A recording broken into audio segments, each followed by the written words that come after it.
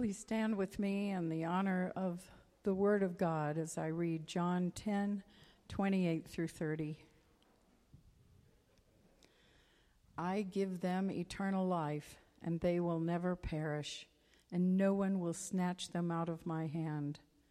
My Father, who has given them to me, is greater than all, and no one is able to snatch them out of the Father's hand. I and the Father are one. The word of God for the people of God.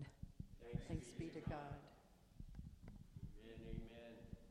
Thank you all. Please be seated. I'd like to introduce to you, most of you know Connor Mills from Gateway Church. And hit that mute button. Thank you. Trying to be at 4 places at once. But anyway, Bobby had asked me many months ago before he went to Advent that if I would have a sermon prepared, but the Lord hadn't given me one, or I haven't been led strong enough. Of course, I could always make one up, and I'm a good maker-upper.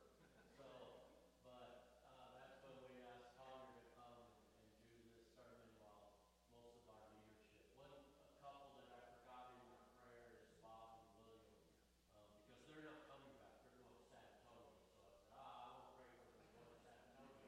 You pray for them coming back home. But besides that, let us welcome Connor and to deliver the word that we're to hear. Thank you, Rifle. Give me a minute, Connor. I got to figure out that thing. Okay, no worries.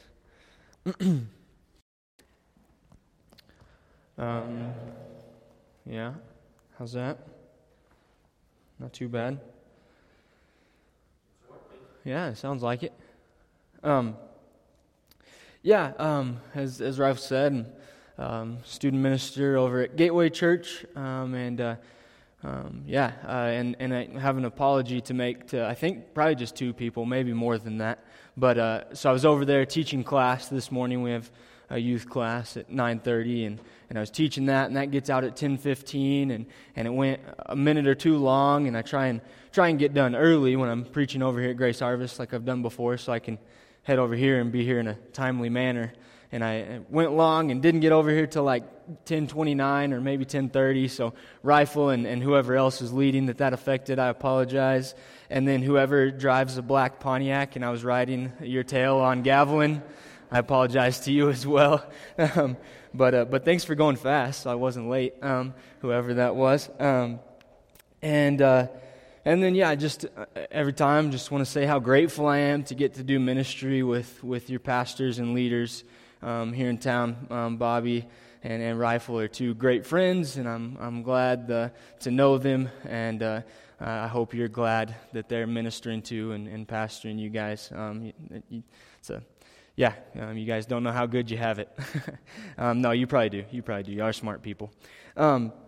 So, John 10:28. Oh, also want to say, normally when I give a sermon, I feel like I've spent time I definitely have done this first part. Spent time in the Word and reading commentaries and context and figuring all that out. Like I said, I've done that as well for this one. But usually I get something like some golden nugget, that like some revelation that I've never seen before in the text, and that's what I kind of bring out and hope it's new and enlightening and encouraging, and kind of changes your way of thinking about a text and about God and about ourselves. But that second part didn't quite happen with the text this time. It's more of a simple like gospel reminder. I think it's something that we all know, but it's been a blessing to me as something that I need to be reminded of. That again, I shouldn't need to be, but because we're human and are prone to forget, I hope it's a good, simple reminder to you as well. So John 10:28, I'm going to read it once more, and then I'm going to pray, and we'll get into the sermon. John 10:28 through 30, I give them eternal life, they will never perish, no one will snatch them out of my hand. My Father who has given them to me is greater than all. No one is able to snatch them out of the Father's hand. I and the Father are one. God, we thank you for your word. We thank you for the new things that we learn often. Man, I'm encouraged by some of the elders over at Gateway that are in their 80s and 90s and still learning new things. I'm grateful that your word does that. You have the power to do that, to enlighten our dark minds to the truth and reality of the gospel anew every week. And God, we're also grateful for things that we know and that we learned long ago and that we can continue to remind ourselves of anew and afresh, and that they'll still be encouraging. And I pray that that's what happens today. God, as Rifle mentioned, I want to pray for those traveling at Epic. I pray that they come back renewed and grateful and have a joy of ministering and pastoring to the people that you've put here. You've brought here. We're grateful for that, and I know that Epic will bear fruit in this congregation and the lives of Bobby and others with him, and that'll spread to this body of believers here and spread to our community here in Ruidoso. Grateful for that. Be with me this morning as I share your word. Pray that your gospel is proclaimed. Pray that anything that's not of you is quickly forgotten, and any truth and gospel truth be held on to. God, we love you. Thank you for loving us first. It's your son's name we pray. Amen. So this is a picture of Ellembari, Mount Ellembari. It's a real grainy picture, but that's near Mole, Papua New Guinea. And it's in the elevation highlands of Papua New Guinea, which is a island shared with Indonesia just south of Australia. And I got to spend a summer in Papua New Guinea traveling around with a missionary, and we went preaching the gospel to about 12 different villages, and Mole was one of them, which is about 10 minutes from where this picture is taken from. Mount Ellembari is a really, really cool mountain. But we arrived to Mole, Papua New Guinea. Me, two friends, the missionary that we went with from Dallas, his name's Sandy, and then our translator and guide, Coxma Galupa. And we arrived to Mole. We're low on kina, which is this here, money, currency. And you can't tell by looking at it, but it's real plasticky. It's got a plastic film on it, unlike our dollar bills, because in Lae, Papua New Guinea, the second biggest city over there, rains on average 300 inches of rain a year. Lae, Papua New Guinea is wild. We left our money and stuff in Lae. That's where we kind of arrived, and we left it there and went and traveled for 5 weeks and came back, and our stuff had been in the closet where there's no it's covered. There's no rain getting to it, and it molded and everything. It was wild. Very humid and kind of miserable place. So we arrived to Mole, low on kina. We don't have much money. And then also, just side note, this is a Melanesian Pidgin Bible that I brought. It's called Book Bible. You can see how they spell book, maybe, B-U-K. Anybody guess what Genesis is called? Start. It's the start. Call it the start. And then our Psalms, Book of Psalms, is called Book Song. Right? Real simple, real cool. Okay, anyways, that has nothing to do with the sermon, but I think it's cool. Hope you guys think it's cool too. So we arrived to Mole, low on money, low on kina. We're tired from traveling in the back of a Toyota Land Cruiser, which over here might be kind of luxurious. I don't know, a Land Cruiser, but over there it's like the cheapest way to haul a bunch of people. And so we go on the Land Cruiser on the bumpiest road. Up until that point, bumpier roads are ahead for us, but we've been in hours, the back of a Land Cruiser, bumpy road. We're tired from that, low on money. We get there, and it's the first time that I had ever experienced, me and my two buddies had ever experienced wailers coming up, and these women would come up just wailing. I think they're sad, right? They're crying at the top of their lungs, and so I'm kind of trying, they come up and hug us. I'm trying to comfort them, and just real caught off guard, don't know what to do. Come to find out, they're actually really joyful because a white Christian missionary has never been to their village, and they were overcome with joy. But I didn't know what to do, kind of added to the hectic, chaotic feelings that I have in that moment. And the thing that we normally do when we arrive to a new village over there was we played with all the kids that kind of emerged from the bushes and grass. And Papua New Guinea kids are built different than American kids. They jump longer and further and play harder and go more than American kids. And some of you parents say, "No, you haven't met mine." Well, you haven't met Papua New Guinea kids either. So we're tired from that as well. They would there's a cliff face covered in kunai jungle grass, and they're rappelling off this cliff face, holding onto the grass, and we would throw a frisbee, and they would drop 10 feet into more kunai grass, and then emerge with the frisbee after a little bit. It was wild. It was awesome. Anyways, we've been doing that, and in the middle of all that, all that's going on, we get a call from one of the only people that has a cell phone over there in that village, and our missionary and translator and guide had gone to the nearby town. It's a little over 2 hours away to get groceries for the rest of our stay here. And we find out that they're not going to make it back that evening because a tree fell over a bridge and they can't come back. So us three college kids are alone in the back bush of Papua New Guinea. We're the only people that speak English, and we're tired, low on money. It's crazy, hectic, and chaotic. And now the only reason we came was to preach, was to worship. And that's canceled because the only person who can translate English to Pidgin is not going to be able to be there. And so worship's canceled for the night.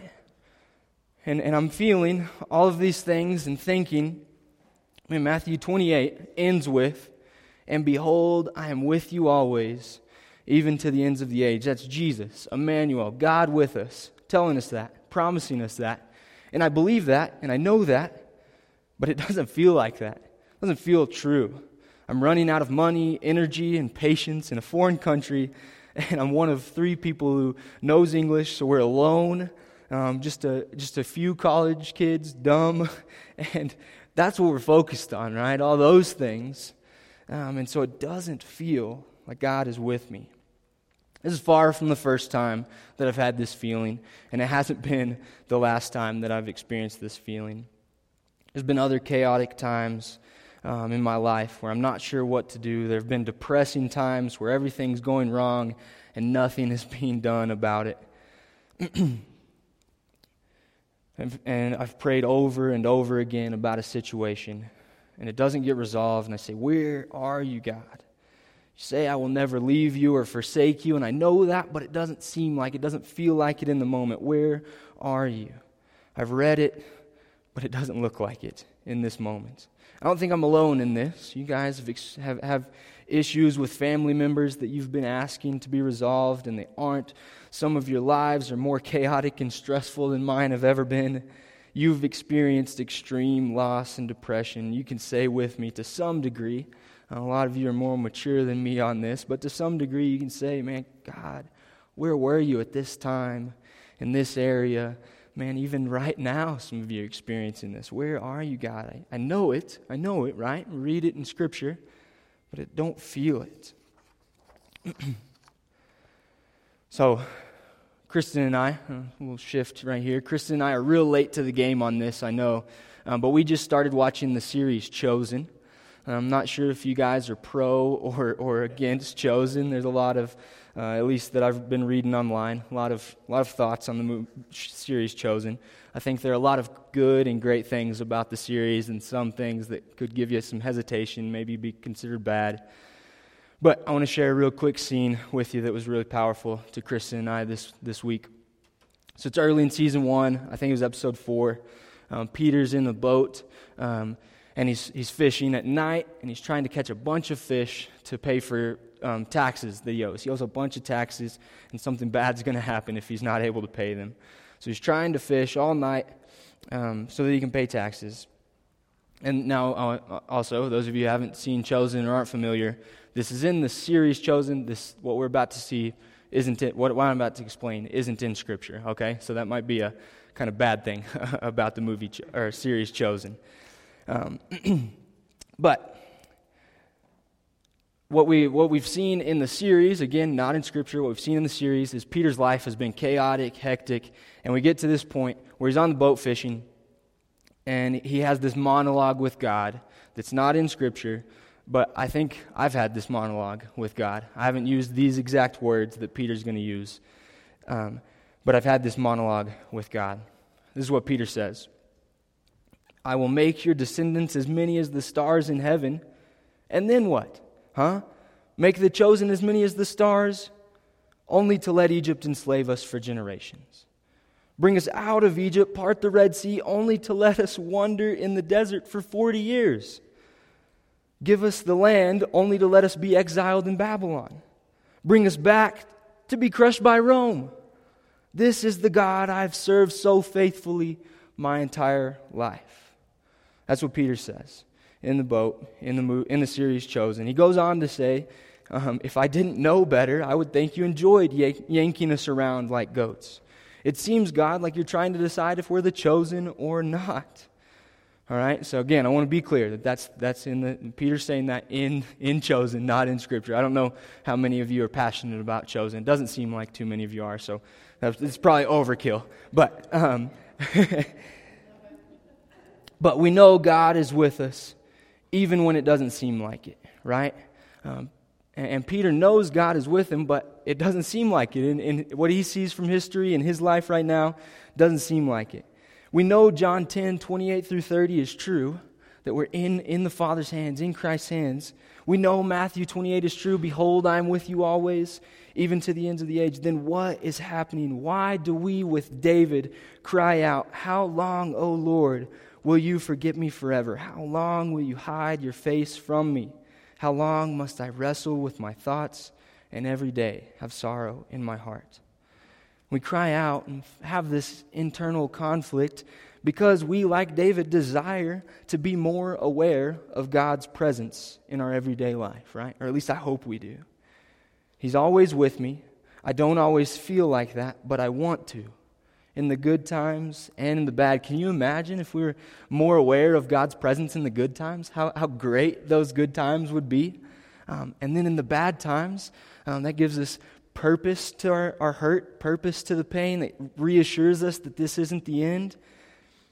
And then also, this isn't in my notes, but in fighting sin, right? Being more aware of God's presence in our battle with sin, that is huge. Huge makes a difference. And on that note about sin, what I've been talking about, nearness of God, is true for the believer. He's always with us. He's never going to leave us or forsake us. That's true for the believer. But those of you who aren't fighting sin and aren't a believer yet, but maybe you hear this, you think that sounds pretty good and want to be, man, give your life to Christ today. Fight sin in your life. Allow Him to put that to death in you, right? And so again, that was off notes, but we want to be more aware of God's presence in the good times and the bad, in our battle with sin. How do we do that? A story I heard from Tim Mackey recently, I think is helpful here. Tim Mackey's the theologian who made all the Bible Project videos that you've watched on YouTube. Tim Mackey's awesome guy. But he tells a story of hiking near Mount Rainier in Oregon, and he's going to go for 3 or 4 days, this place near Mount Rainier in Oregon. And his first camping location is probably the hardest part of his hike, to get up to that point. And so he's going hard up this trail, head down, pack on, focused. And because he's Tim Mackey, he's also thinking deep about some theological thing. And he's very present of what's right in front of him, very present of what he's thinking about. And then what kind of awakens him to what's actually around him is he hears a rustling in the bushes up ahead, and he's fearful at first for what it might be, and then he feels a little bit awkward because he finds out it's a woman in the bushes up there. He feels awkward for what he might have stumbled upon until she turns around with a mouth full of purple and yells, "Have you tried the huckleberries?" And what he learns is that he was in a field of huckleberries. All around him is the biggest field of huckleberries that he's ever seen.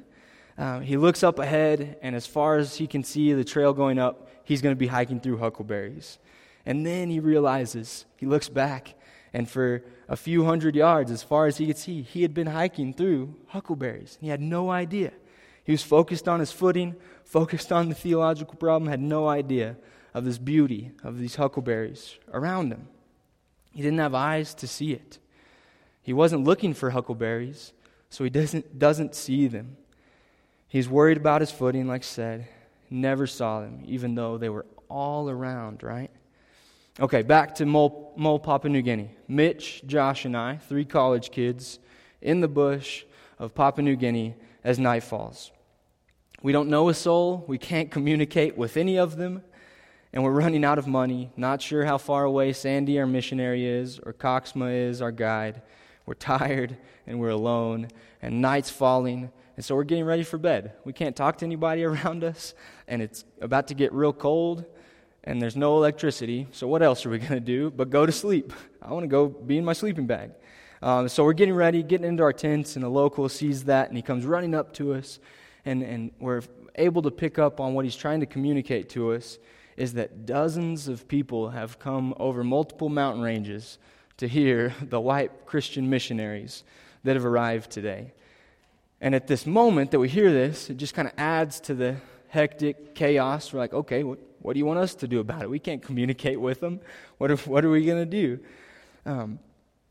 But the same conversation, this is what do you call it? Foreshadowing? No? Jumping ahead? I don't know. We're going to look back on this conversation and see that this is God working, God showing us that He's near. But that's coming. I'm skipping ahead. But in this moment, it adds to the chaos. But in this same sentence, same conversation where we learn about these people who have traveled over mountain ranges to come see us, we hear that Sandy and Cox are making it past the fallen tree, and they are going to make it back tonight, and we are going to have worship. All right? And so again, this is in the moment. This is like, oh my goodness, we got to get ready for worship. Mitch is preaching. He doesn't know what he's preaching. We got to do this. But we're going to be able to look back on this in a different light in a few days. So it's Mitch's turn to preach. And about 10 o'clock, he does that, 10 o'clock at night. Nothing special or unique about our worship time compared to other times over there in PNG. A few people responded at the end, and it was a great worship experience. So we didn't see in this moment where God was, how He was working. We just wanted to go to sleep, heads down, focused on other things, not seeing the huckleberries all around us, but we will. All right? John 10, 28 through 30 is right before, right after, I apologize, right after the I am the good shepherd, I am statement, right? We're all familiar with that. And then in between those, Jesus goes on to say, I know my own, and my own know me. My sheep hear my voice, and I know them, and they follow me. How do you get to know somebody's voice? You spend time with them, right? Listen to them. You're near them. In some aspect, with the invention of technology, we're able to be distant while getting to know somebody's voice, right? But they're in your ears. You're near them in some way. That's how you get to know somebody's voice. And those of us who are believers and Christians, been following our Good Shepherd for most of our lives or any amount of time, or spending time near God, getting to know His voice. And we want to know His voice, right? And so we spend time close to Him. So recently, Kristen and I made an unbelievably difficult decision to move to Raleigh, Durham, North Carolina. I don't know, some of you might not have known that, and probably should have told you in a better way than in a sermon. But anyways, So this is something that we wanted to hear God's voice on. I wanted to be where God wants us to be. We don't want to go anywhere God doesn't want us to go. This is something we've grown in a lot in the past since being here in Ruidoso. Our decision to move to Ruidoso went something like Paul Wetzel calling us about 3 days after our weekend interview, and he says, hey, so you going to come to the mountains and work with us? And I said, let me talk to Kristen. I hung up the phone, said, hey, do you want to move to Ruidoso? Yeah, sure, that'd be good. And so we called back a few minutes later and said, yeah, we'll be there as soon after Christmas as we could. That's how that conversation went.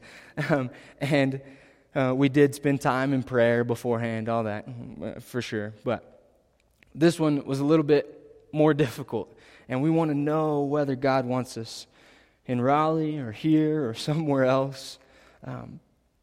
And so we've been spent time listening and knowing the voice of God. And there's a lot of different examples that I could share with you right now of how we believe God is revealing to us. This is the right move for us. This is where we want to go. But this one's my favorite that I'm going to share with you. This is a picture of my mama and granddad, my grandparents in a nursing home in Eastland.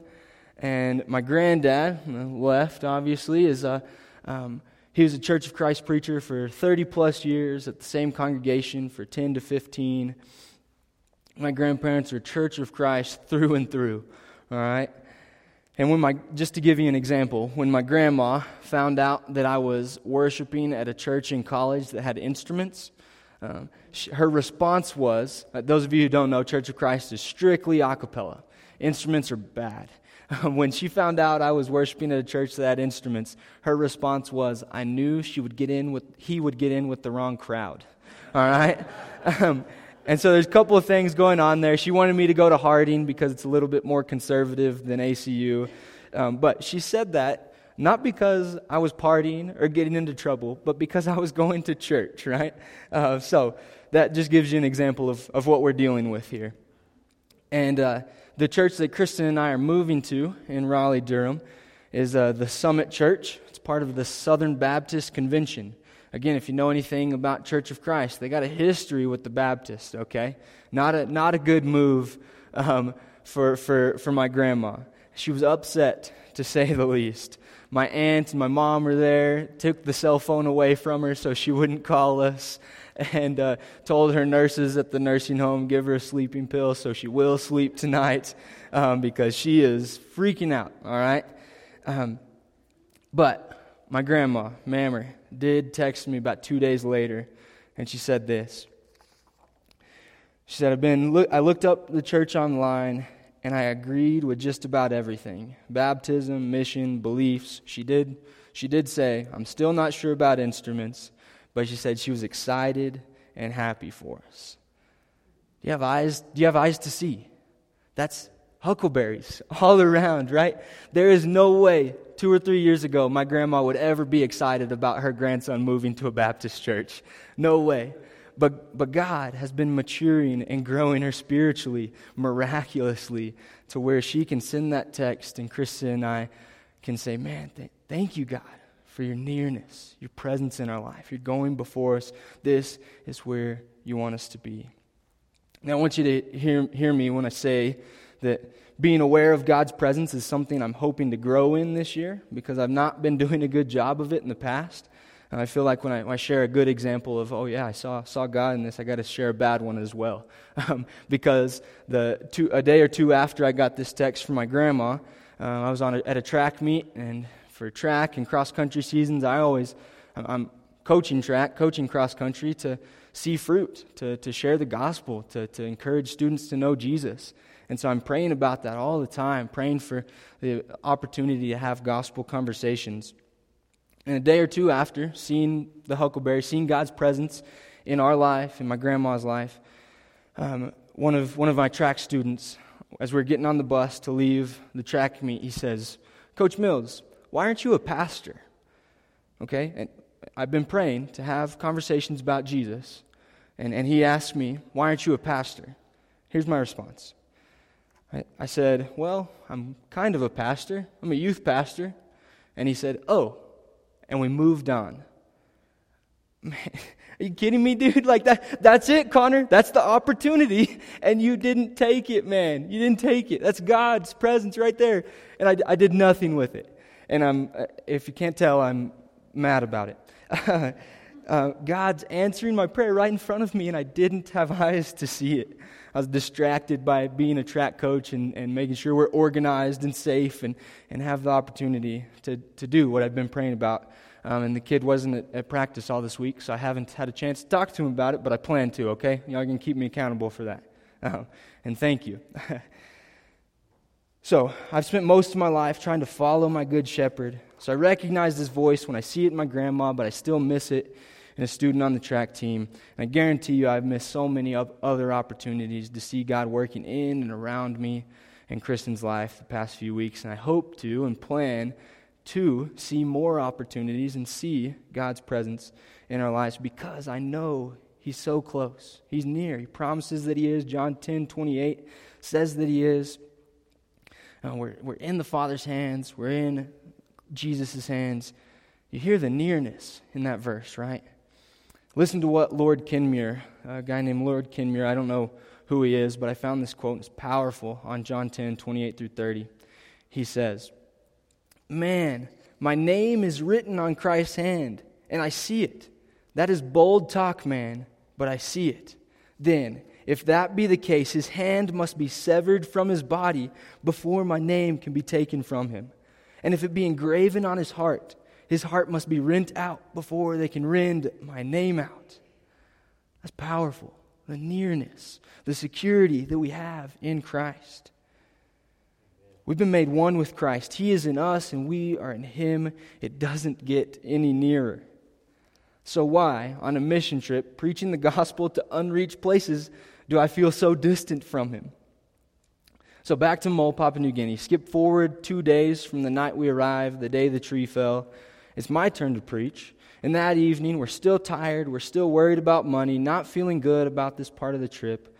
And because of that, I decide to preach a sermon that I wrote while I was in the U.S. Before I'd ever met anybody from Papua New Guinea, before I ever knew the culture in Papua New Guinea, I wrote a sermon for those people, a.k.a. it was a bad sermon, okay? It's not going to be good.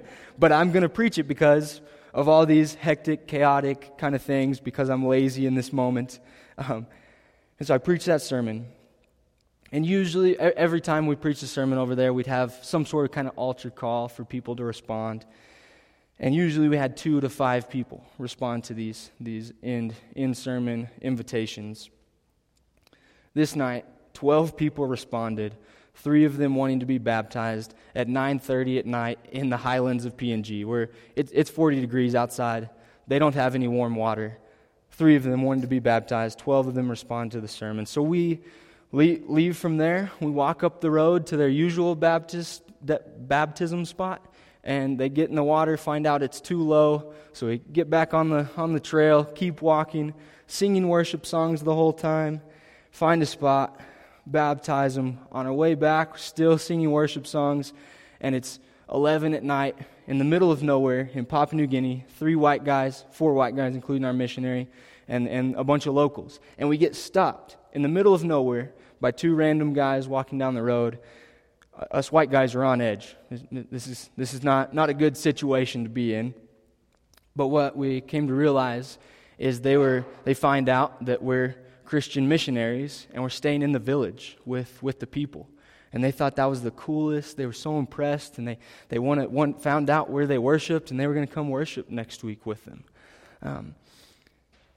And so, again, our eyes are finally, this is the woman in the bushes saying, "Hey, do you see the huckleberries?" This is God saying to us, "Hey, I'm all around you, man." This is God's presence. It wasn't me. I preached a bad sermon. It wasn't the people just wanting to be baptized because it was cool. It's 40-degree water. And again, like I said, Papua New Guinean people are built different, but 40-degree air water is cold. It's cold, right? This is God showing us. I was lazy. I recycled a sermon, not intended for these people. I'm tired. I don't want to be there. And now, because of God's presence, we're able to see that 2 days ago, God's nearness was there, right? God bringing people from miles away, walking over mountain ranges to hear us. That's God's nearness. Local people gathering together with their machetes. They don't have chainsaws back over there. They don't even have handsaws. They got machetes, and they cut up a tree that had fallen over a bridge so that not just so, but so that Sandy and Cox could come back and be with us. We had worship that night. It's God's presence. These 2 random guys in the middle of nowhere, Papua New Guinea, see it in us and stop us. Hey, why are these white people here? It's because of God. It's God's nearness. They can see it, and now we can too.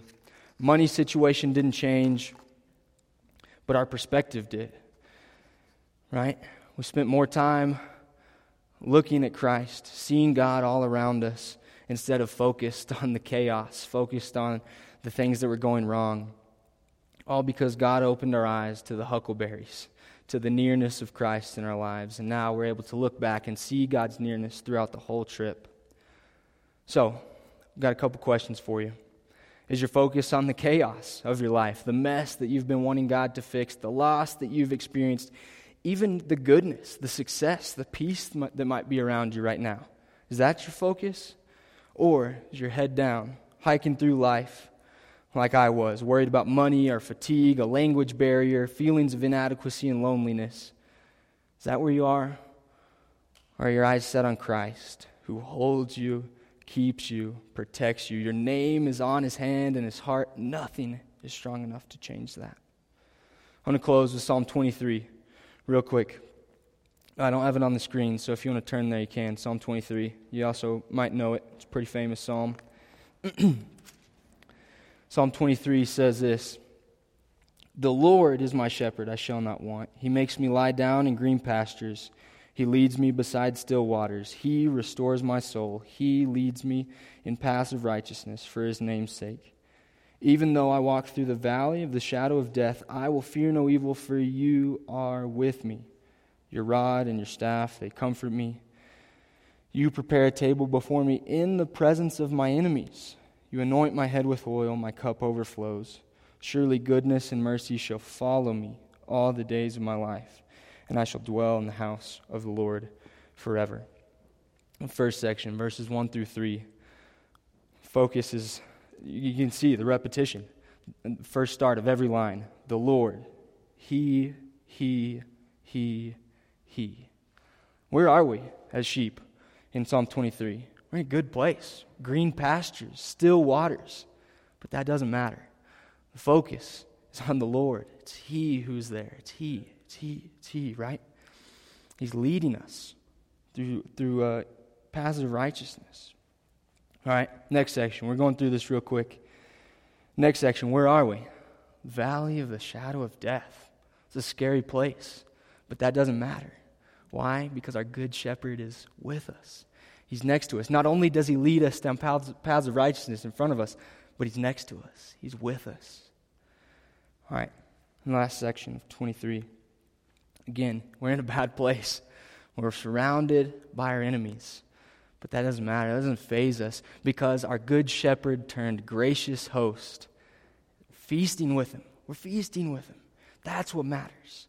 That's what matters. Not the enemies around us, but that our good shepherd turned gracious host is with us. In that last section, we see that not only does he lead us in paths of righteousness in front of us, not only is he next to us, beside us in the valley of the shadow of death, but where else is he? He's following us with goodness and mercy. Psalm 23, there's a lot of things going on, a lot that could distract our focus, good things that could distract our focus, bad things that could distract our focus. But our gaze, our focus is on our good shepherd, our gracious host, who is in front, beside, and following us. He holds us, he's in us, and us in him. Focus on him. See his presence in your life. See the huckleberries that are all around you, right? Rifle is going to lead us in a time of communion, where we focus more than other times on his nearness, right? Doesn't get any nearer than sharing in the body and the blood of our Savior. And I hope this is just the beginning of a week where you are more aware of the presence of God than you have been in a while. That's my hope and prayer for myself and for you as well. Let's share communion together. Amen. Praise God.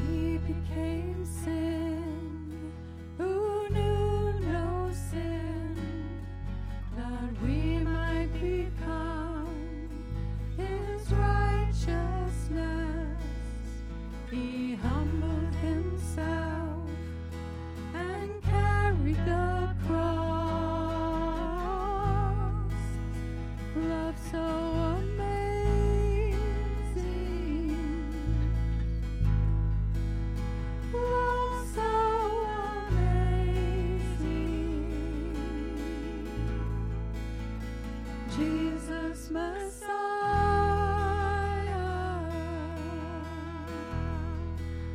the name above all names,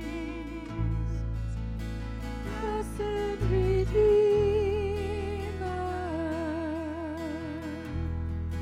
Emmanuel,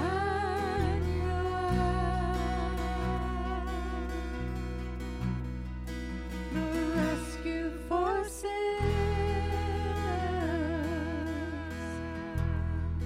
the ransom from heaven, Jesus Messiah,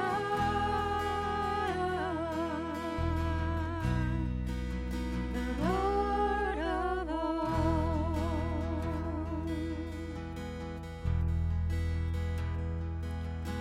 His body the brands, His blood the wine, broken and poured out, all for love.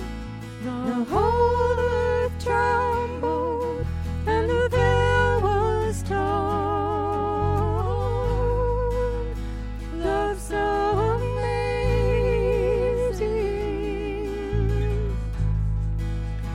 love so amazing, Jesus Messiah,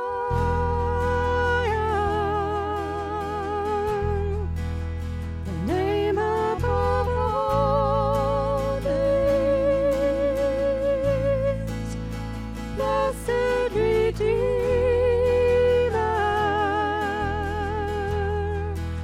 Emmanuel, the rescue for sinners,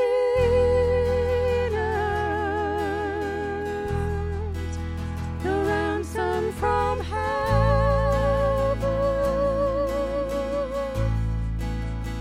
Jesus Messiah,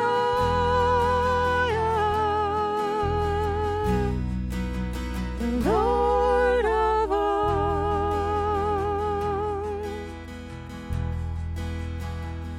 All our hope is in you. All our hope is in you. All the glory to you, God, the light of the world. All our hope is in you. All our hope is in you. All the glory to you, God, the light of the world. Jesus Messiah,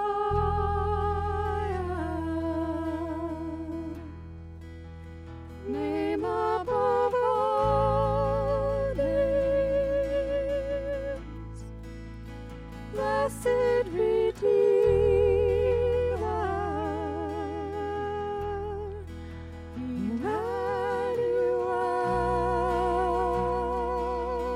Emmanuel, the rescue for sinners,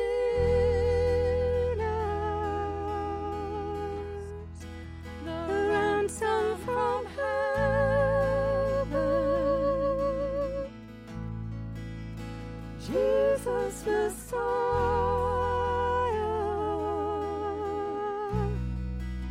the Lord of all.